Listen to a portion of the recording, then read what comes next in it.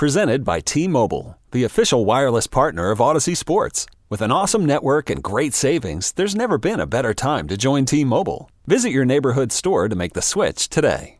This is the story of the one. As head of maintenance at a concert hall, he knows the show must always go on. That's why he works behind the scenes, ensuring every light is working, the HVAC is humming, and his facility shines. With Grainger's supplies and solutions for every challenge he faces, plus 24/7 customer support, his venue never misses a beat. Call quickgrainger.com or just stop by. Grainger, for the ones who get it done.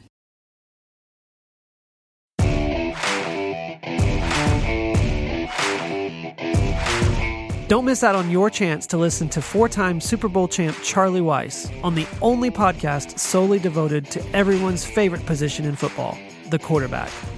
Listen for free now by subscribing wherever you get podcasts or by going to CelebrityQB.com.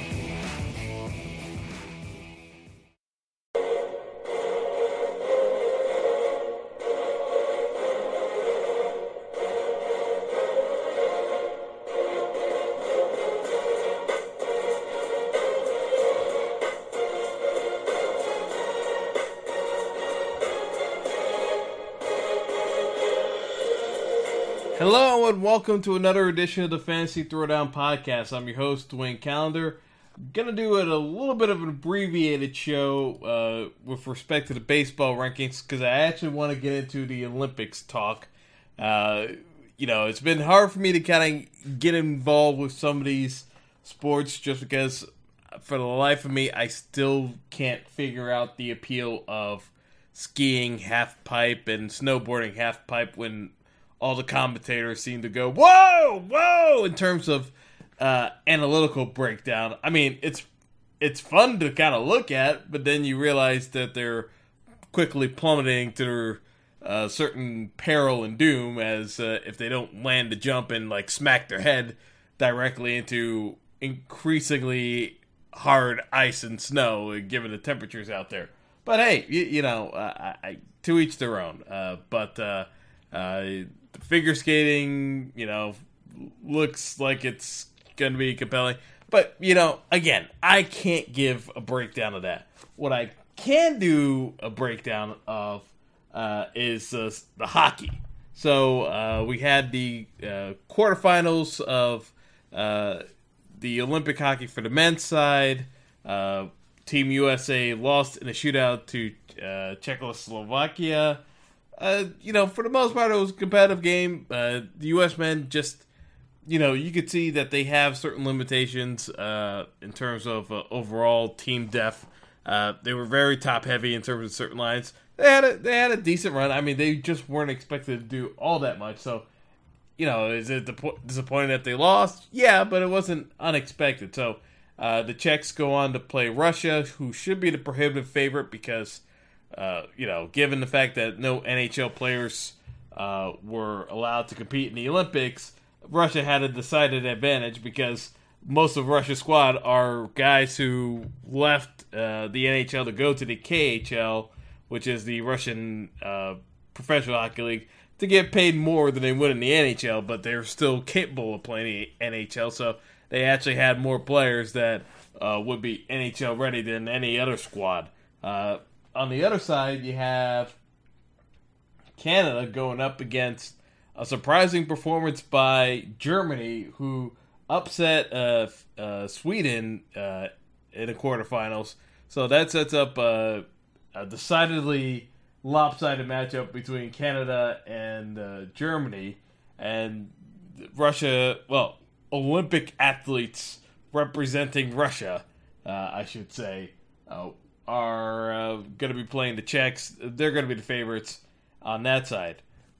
So the overall matchup should be Russia and Canada, which is what people were expecting from the outset. So that wouldn't be much of a surprise. What would be a surprise is if somehow these semifinal matchups went the way of either underdog, because they should be prohibitive underdogs, especially in terms of actual play performance. I just don't see that it's going to work out in Germany or the Czechs' favor. I just think that, it's a nice story. They're going to be playing for bronze, more than likely, to wrap up the games. So the matchup tonight that, maybe most people don't actually know about, but people who follow hockey know about, is I would call it a trilogy, but considering that the U.S. women's teams have lost the last 2 gold medal final games to Canada, yes, they won in '98, but it is hard to kind of go back 20 years when no one's played on those teams. So, given the current crop of U.S. and Canadian players, the Canadian women have won the big matchups, and the big matchups are the Olympics. So, past 2 Olympic cycles, Sochi and Vancouver, Canada has beaten the U.S. team. U.S. team was up in Sochi 4 years ago, heading in third period. You know the story. Canada came back in dramatic fashion late and won the gold medal. So, this year, people have been hyping it up. NBC's been hyping it up. The problem I see is that I don't think the U.S. women are going to be able to win it. And yes, I want to be as much of a nationalistic homer as I can possibly be. But the problem is that in terms of the way I break it down, and yes, I know it's women's hockey, so I will fully attest that I do not follow women's hockey leagues throughout the country in terms of the professional women's hockey leagues and the Canadian women's hockey leagues. But just watching how the tournament played, Canada across the board is a bigger, more physical team than the U.S. I myself, as someone who watching hockey in terms of playoff hockey and sudden death hockey, to me, you always give the advantage to the bigger, stronger team, because when you get to this level, everybody can skate. So skating, you can have a slight speed advantage, but my opinion is if you hit a player enough times, they eventually start slowing down. And the biggest advantage Team USA has is they play a more finesse game. They can move the puck around. But overall, in terms of scoring aptitude, Canada has them matched up pretty evenly. So realistically, for the U.S. to win this game, they're going to need solid goaltending play. And most of all, they're going to need to convert power play chances. Canada is more than likely going to rack up more penalties than the U.S. just because they play a more physical style. So whenever the U.S. gets a power play opportunity, they got to take advantage of it. If the U.S. squanders a ton of power play opportunities, I have severe reservations about them actually being able to win this game. Because 5-on-5, it's going to be tough for them to score goals against Canada. They got to take advantage of the power play opportunities when they arise. And like I said, I think Canada is going to give them ample opportunity, just because when you play as physical as Canada does, and you have a team with a bit of a speed advantage the way the U.S. team does, that does kind of lend itself to the officials giving the U.S. team a bit of benefit of doubt. But, at the end of the day, on the power play, I look for it to be a case of, get Hillary Knight in front of net. Hopefully she can cause a screen or get a deflection, something in those nature. But like the U.S. women have got to put the puck on net. I mean, I'll sound like a Rangers fan, but it's like when I'm watching this, because again, the game's at 11:30 tonight, so it's a late night affair. So I expect most of the country to be asleep. I will be one of those crazy people actually watching this game with great interest. But it's one of those where I'll be screaming like a Rangers fan every time they're on the power play to shoot the puck, because to me, they need to shoot the puck as often as they possibly can on the power play, because that's the way they're going to win this game. It's going to be a tight game. I think they're going to need 3 goals to win it. I don't think they can hold Canada to anything less than 2 goals. So, to me, the U.S. women have got to keep shooting for the puck. It's just it's a little frustrating, but I think it's just one of those where, even if you're not seeing the puck go in the back of the net and the goalie's making a ton of saves, you got to keep shooting the puck, because to me, that's the only way the U.S. women win this game. I just can't see them winning a 5-on-5 battle with Canada. They got to get power play goals early and often and try to put Canada in a desperate position where they can't use the size and strength advantage and minimize it. If they get behind late, I think this is a difficult spot where Canada can kind of wear them down and basically break them.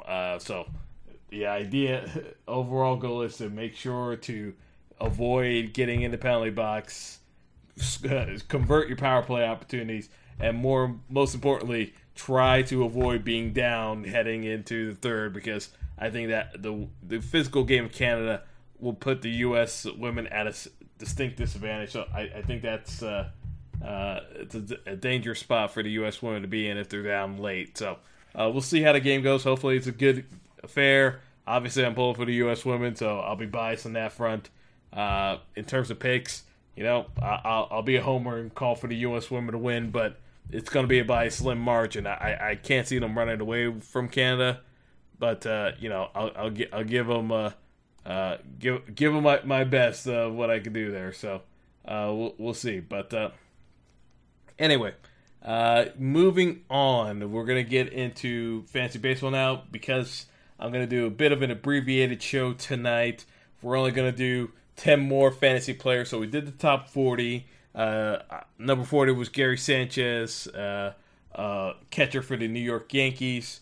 We're going to get in a couple other folks, and I say this with some trepidation because the next two players I'm going to mention are players that I would be avoiding, but I'm ranking them because I know they're going to be ranked higher on other boards than mine, but I just want to put the proviso out there of these are players I am not drafting. I repeat, these are players I am not drafting, but I have them here because, again, they're going to be ranked, and because I'm doing fancy rankings, I have to at least put them approximate spots of where they could be going into, and to just indicate to folks where they need to kind of be looking for these guys. But at the same time, I'm not taking a chance on them, and I'll outline why. So without much further ado, with number 41 on my fantasy baseball rankings this year, we have Nelson Cruz, outfielder for the Seattle Mariners. Nelson is pushing it up there in years. So Nelson Cruz, for lack of a better term, has been a staple of power hitting in baseball for well over 8 years now, consistently. The issue with being that consistent is that you get up there in age. Nelson Cruz is 37 years old. Now, last year, he still put up numbers in Seattle, despite the fact that all the demographics in Seattle say that you can't be a power hitter in Seattle unless your name is Ken Griffey Jr. So, for his 3-year average in Seattle, he's averaged 40 home runs with a 293 batting average, which is incredibly impressive because Safeco Field, again, is a death for most power hitters. But the issue comes to is, like, at a certain point, when do you hit the wall? And my thing is, I'd rather pull the plug too early, a year too early, than recognize it too late. At age 37, it is going to be hard for him to duplicate the power numbers he's done the past 3 years, let alone over the course of his career. And the fact that he's been playing as many games as he has, even with Seattle DHing him, I don't see him being able to play more than 140 games this year. And he's been averaging over 150 the past 4 seasons. I think something has got to give here. So I'm looking at this and I'm saying to myself, this could be a situation where, yeah, maybe he still puts up some power numbers, but he is due for an injury. And, I just can't recommend picking him. I know some folks are going to pick him, and, believe me, I wish I had more regression statistics to say, hey, this is the year he's going to start reeling back. But I'm just looking at it from a common sense standpoint. He is 37 years old. I mean, you do not get better in your mid-30s unless you're on something. And, yes, while the story has been that you can make a case that something's going on with Nelson Cruz, I just don't see anything where you can make a case that you can prove he's on something. So, to me, the natural regression should have kicked in by now, but I think it goes into full swing this year. So, I'm definitely off of Nelson Cruz. My next avoid candidate is number 42, and that is Justin Upton, outfielder for the Los Angeles Angels. Upton is one of those weird cases where, yes, he's 30, he should be in the prime of his career, but Justin Upton is one of the most frustrating players you will ever see. And it's the story every single year. Justin Upton will look like he's on the verge of death and that he can no longer hit a baseball for 2.5 months out of the year.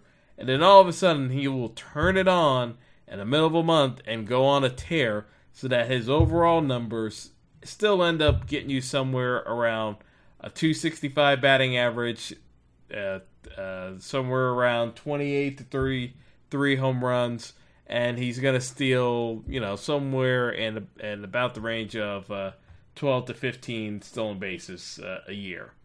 Which, again, puts you up good numbers. I mean, he'll put up numbers, but the frustrating thing about Justin Upton is the fact that you can't trust him for at least a month and a half of the season. Probably 2 months.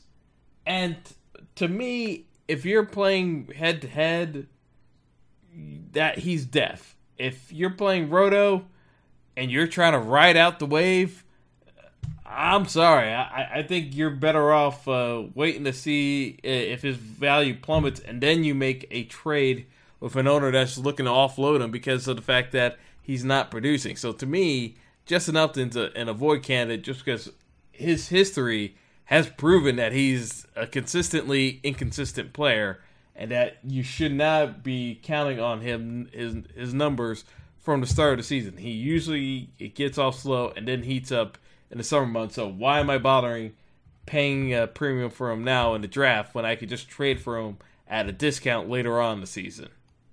All right, so moving on to number 43, we got Jacob deGrom of the New York Mets, starting pitcher. So deGrom, even though he sounds like he somewhere around a country pop singer, by and large has been a rock for the New York Mets, I would say, in terms of just not having a pitching staff that you can count on consistently. deGrom has been more or less someone that I would say is the most reliable Mets pitcher. Now, the question is, with the Mets, you're always waiting for the other shoe to drop. So that's what makes it the proverbial catch-22 is like, yes, he's on the Mets, so something bad's going to happen to him. But I like to stay on the side of optimism and say that, if I'm drafting because this is about where I would start looking to draft pitchers, given that it's, we're almost into round 4 in terms of a baseball draft, given that there's the 43rd ranked player. I look at deGrom as a guy who can get me around a 3 ERA. He can probably get even lower if a lot of factors work out in his favor. But, a 3 ERA to me is the more reasonable expectation for deGrom. And, depending on just how the NL East goes, he can get you somewhere around 15 to 18 wins and a number of quality starts. Because, again, the NL East is incredibly weak. And you're going to have a decent whip out of him. You're going to get 200-plus strikeouts.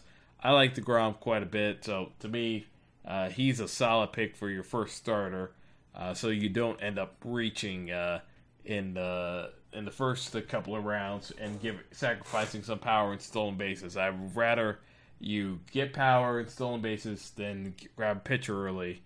So I would let some of the other guys go by the wayside, and then if you can get deGrom in maybe round 4, go with that. So, number 44 in my rankings, we have Daniel Murphy, second baseman, Washington Nationals.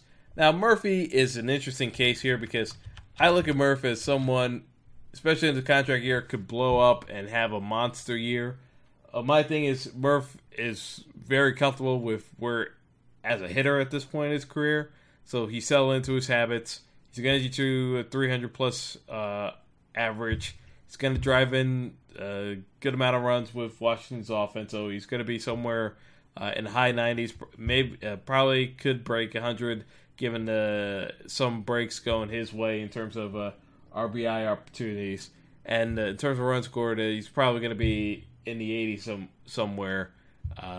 Depending on if he can get closer to 600 at-bats as opposed to 500, he's definitely going to be in the high 90 category if he can get up there. The question is that, how many home runs he's going to hit. Now, to me, Murphy is more of a 20-some-odd home run kind of guy. So, there are other guys you can get, but to me, Murphy is just going to be incredibly consistent, and most of his numbers come throughout the year. You don't have to worry about spurts with Murphy. So I kind of look at Murphy as a solid pick to cover up your middle infield. You're going to need someone to pair him with stolen bases just because he's not going to help you out at all there in that department. He's got no speed. I mean, he's a terrible defender, by the way. So if your league counts errors, then yeah, that also knocks him down a bit too. But, it's not going to be the end of the world with Murphy. But, again, a solid guy that you can pick up if you haven't addressed middle infield at this point yet. And we're looking to do a bat if you grab the pitcher early, which I wouldn't recommend. But if you did that, Murphy isn't a bad option for second base. All right, moving on. This is one of my favorite pitchers and a guy that I'm definitely going to be targeting. I may even reach into the third round to get him on my roster just because I was beating the drum on him last year. He paid off in spades in the teen rounds, and now he's, like I said, he's moving up from the teens last year all the way up to a fourth and third round. Maybe some people even go crazy and rank him even higher than I do, but I think this is a good spot because I think people are expecting a regression. But again, I'll say his name. It is Robbie Ray, the starting pitcher of the Arizona Diamondbacks. Robbie Ray last year put on a hell of a year. I mean, basically his strikeout ratio. You're talking about a guy who had Syndergaard type numbers in terms of Ks. Just in overall numbers wise, he was well over 200 strikeouts. But going beyond the strikeout numbers, it was the fact that he still ended up having so few innings pitched. He was under 180 innings pitched just because of injuries suffered due to a line drive hit to the head. So, he came back, and I love Ray for a number of reasons. I mean, strikeout per 9 inning ratio over 12. But again, the humidor factor for Arizona, I don't think should be understated. It's going to make balls harder to travel out of the ballpark. To me, his bugaboo last year, if you wanted to nitpick him, was that he did give up the home run ball a bit. So he was averaging about 1.2 home runs per 9 innings. So he was serving up quite a few home runs. So he had 23 home runs in 162 innings pitched. So not great, but he was limiting them to not significant damage because his ERA was still under 3. And I mean, in terms of FIP, he had a FIP under 4. So again, there were factors involved where, you could make a case that he had some areas of weakness, but I feel especially with a power pitcher like Ray, not having the ball being able to travel out as far, and with his stuff being as good as it is, it's going to be harder for guys to hit the ball out. So to me, his biggest area of weakness just got mitigated somewhat by the fact that the ballpark effect is going to have an impact on his numbers. So to me, Robbie Ray is a guy that I would be targeting in the 4th round of drafts and even the 3rd round of drafts as my number 1 starting pitcher, just because I look at him and I see a ton of potential. The only reason why I don't have him ranked higher is that by most accounts, people have been slotting him towards the 5th and 6th rounds. I just think that's way too conservative. People are expecting a regression, and my stance is he's a power pitcher, and the ballpark effects in Arizona are improving. You should be taking him ahead of Greinke, but if people want to rank Greinke ahead of him, that's, they're free to do what they want. But I look at it as a standpoint of, to me, Robbie Ray is a future stud in the making. So that's number 45. Number 46, and this one is another PED beware candidate, but talent. It's hard to ignore him. It's Starling Marte, outfielder for the Pittsburgh Pirates. Now, the issue with Marte was, again, he served a significant drug suspension for getting caught by Major League Baseball. Now, in terms of Marte himself, he's a 5-tool player. He can steal bases. There are a number of things that Marte can do that, you're not going to see from most baseball players. Now, the problem is that you have to wonder, how much was that PED induced? And, is he closer to being the guy in 2016 that was having a 300 average? Or is he closer to the guy that came back from suspension and, looked lost at the plate at times? He is going to be one of the interesting cases to look at because, like I looked at it before, we could have been fooled. I just think that he's got potential where he's going to be putting up numbers where you can get a 20 home run, 30 steal combo, which again at this stage, it's because we're in the 50s. You're not going to get too many guys with that kind of potential outside of rookies that could just be flash in the pan. So Marte has that potential. He's done it before. But again, now we need to figure out if that was legitimate or if it was PED induced. So I think it's more likely that he had the natural ability and he used the PEDs to give himself more an advantage mentally than anything else. But we'll see. Next up, we have Rhys Hoskins. So technically, he qualifies as first baseman. He should have outfield potential for the Phillies pretty soon. Hoskins is a classic power guy, not much else. But, when you have 30 home run potential, you kind of overlook those items. So, Rhys Hoskins should be able to provide you with cheap power. Because, again, I think I have him ranked more aggressively than most places. That would have him pegged in the 6th round or so. But to me, I think, savvier managers are already looking at guys like Hoskins as potential sleeper candidates. So I look at him as a situation where, try to seize on him while the iron's hot and go for it. Because I think that if you wait on him, it's a chance he's not actually going to be there. So, moving on, we've got another candidate that has me a little bit concerned. That's Edwin Encarnacion of Cleveland, playing first base. The years of him getting third base eligibility are well past him. He's a first base DH now. My issue with Encarnacion was the fact that, he's getting up there in age. How long can he put up the production numbers? Similar to my issues with Nelson Cruz. Encarnacion's still a few years younger, though. He's only 35, but at the same time, he's played in majors a number of years. He's gone through a number of injuries.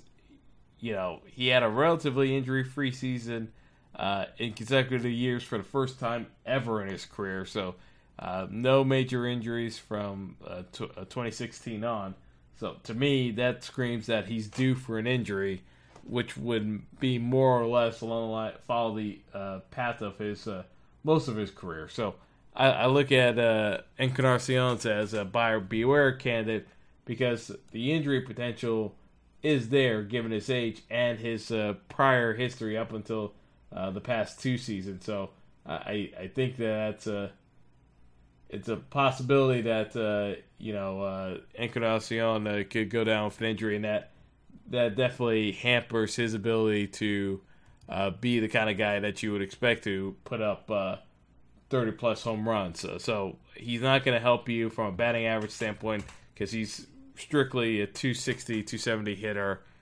He is going to have his fair share of strikeouts, but again, you're not drafting Encarnacion for anything other than power and to drive in RBIs. So as long as he stays healthy, then yeah, the pick is going to work out. I just look at it as a situation where I'm not convinced that he's going to stay healthy this year. Number 49, Zach Greinke, starting pitcher, Arizona Diamondbacks. So, I mentioned him before because of Robbie Ray. I know most experts are taking Zach Greinke ahead of Robbie Ray. I get it that people are citing the humidor, but to me, the humidor only bolsters the case for Robbie Ray rather than Greinke, because Greinke last year cut down on the home run per 9 inning. So, to me, Greinke was sorting out most of his pitching issues last year. So that's really closer to where he's gonna be as a pitcher for Arizona at this stage of his career, because Greinke, is getting up there in age. He's 34, but I look at it as a situation where, the Ks per 9, yeah, it was up, but it was still less than 10 Ks per 9 innings. I don't see Greinke necessarily blowing past 200 strikeouts this year again. I think he's probably going to be closer to the high 180s, so 190 range. So, I see this as a case where Greinke can put up decent numbers. I just don't see where Greinke has a ton of breakout potential. I think he's going to be more of a solid mid-3 ERA pitcher. Won't hurt you in any real categories, but not a very exciting pitcher. I would look at Robbie Ray if you're looking for a true breakout pitcher that's going to have potential to move past being where I have him ranked and move into a top 5 pitcher category potential. I just look at Greinke as, slot him in. He should be decent. He won't kill you either. So, moving on to number 50. So, this is a boom or bust type of pick, but we're going to go Luis Severino for the Yankees. Severino, again, had a number of developments throughout the year last year for the Yankees to give you the impression that he could become a number 1 pitcher. Faltered quite a bit in the postseason, but, I'm looking at Severino as a guy that I could see myself drafting in a few leagues just because, he looks like a guy who can get me over 200 strikeouts without an issue and, give me performance relative to what you would see out of some of the top pitchers that I already mentioned in the top 20. So my bugaboo with Severino was if he could cut that on the home runs, which he did last year, so it was less than a home run per 9 innings. So, and the strikeout rate increased to over 10 per inning. It's almost 11 strikeouts per inning. So, to me, you have a good chance for Severino to be a breakout candidate if he can get a few more wins with the Yankees. The Yankees offense has the potential of doing it. If he can just manage his pitch count so he can stay in games. And, obviously the Yankees are going to be monitoring his progress and limiting his innings pitched just because he's never pitched 200 innings in his career. So they're going to try to bring him along and stretch him out. So I think they won't have the same innings cap restrictions as they've done in the past. So we'll see where Severino goes, but I definitely see him as a potential breakout candidate.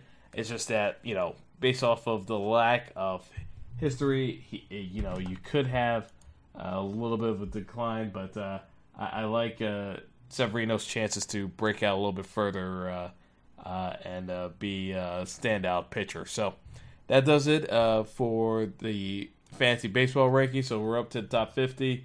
We're going to try to get through the remaining 50 the rest of the week. So more to come as we go along, and we'll see how the women's hockey game goes. So go Team USA, and hopefully we can stick it to Canada because they take it so seriously that, beating them would be just phenomenal. So anyway, that's all for now.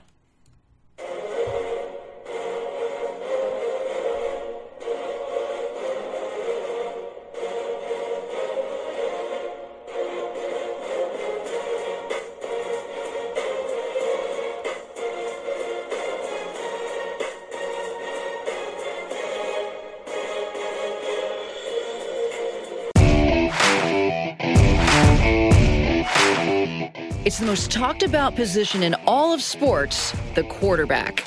And now there's a show solely dedicated to the most sought after role on the field, Celebrity QB, featuring 4-time Super Bowl champion coach Charlie Weis. Unlike other football shows, you'll get the inside scoop on all things quarterbacks. Like, is this the year Tom Brady finally looks his age? Will dating Danica Patrick distract Aaron Rodgers? He's dating Danica Patrick, Charlie. We're interested in that, Well, Tommy's got Giselle. I'll take Giselle, okay? Is Dak Prescott good enough to win a Super Bowl for the Cowboys? Which rookie quarterback has the best shot of making a positive impact in 2018? How about intellectually, Charlie, as far as what they ask the quarterbacks to do now? The game has changed, but the pressure that's put on quarterbacks, and it always been put on quarterbacks, is tremendous. Join Charlie Weis and co-host Steve Strout on an all-new podcast from Lasting Media, exclusively about quarterbacks. Subscribe now at Apple iTunes or wherever you listen to great podcasts. Celebrity QB, everyone's favorite position. Presented by T-Mobile, the official wireless partner of Odyssey Sports. With an awesome network and great savings, there's never been a better time to join T-Mobile. Visit your neighborhood store to make the switch today. When you need mealtime inspiration, it's worth shopping Kroger, where you'll find over 30,000 mouth-watering choices that excite your inner foodie. And no matter what tasty choice you make, you'll enjoy our everyday low prices, plus extra ways to save, like digital coupons worth over $600 each week. You can also save up to $1 off per gallon at the pump with fuel points. More savings and more inspiring flavors make shopping Kroger worth it every time. Kroger, fresh for everyone. Fuel restrictions apply.